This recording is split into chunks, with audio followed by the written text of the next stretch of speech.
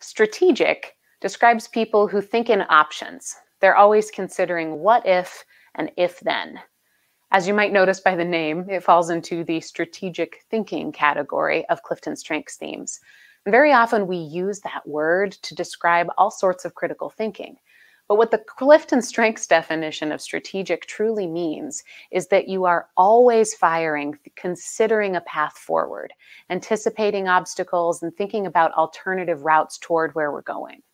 If you have high strategic, it'll be important for you to find a thought partner, maybe even someone else with strategic, who can help you sort through the pathways that you're naturally seeing and follow the breadcrumbs or the trails that your brain is creating. I think it's going to be important for you to realize that very often the pathway towards success that you see is going to happen faster than other people can follow. So understand when you need to go back and explain your process, and understand when the most important thing people need is just the next step forward.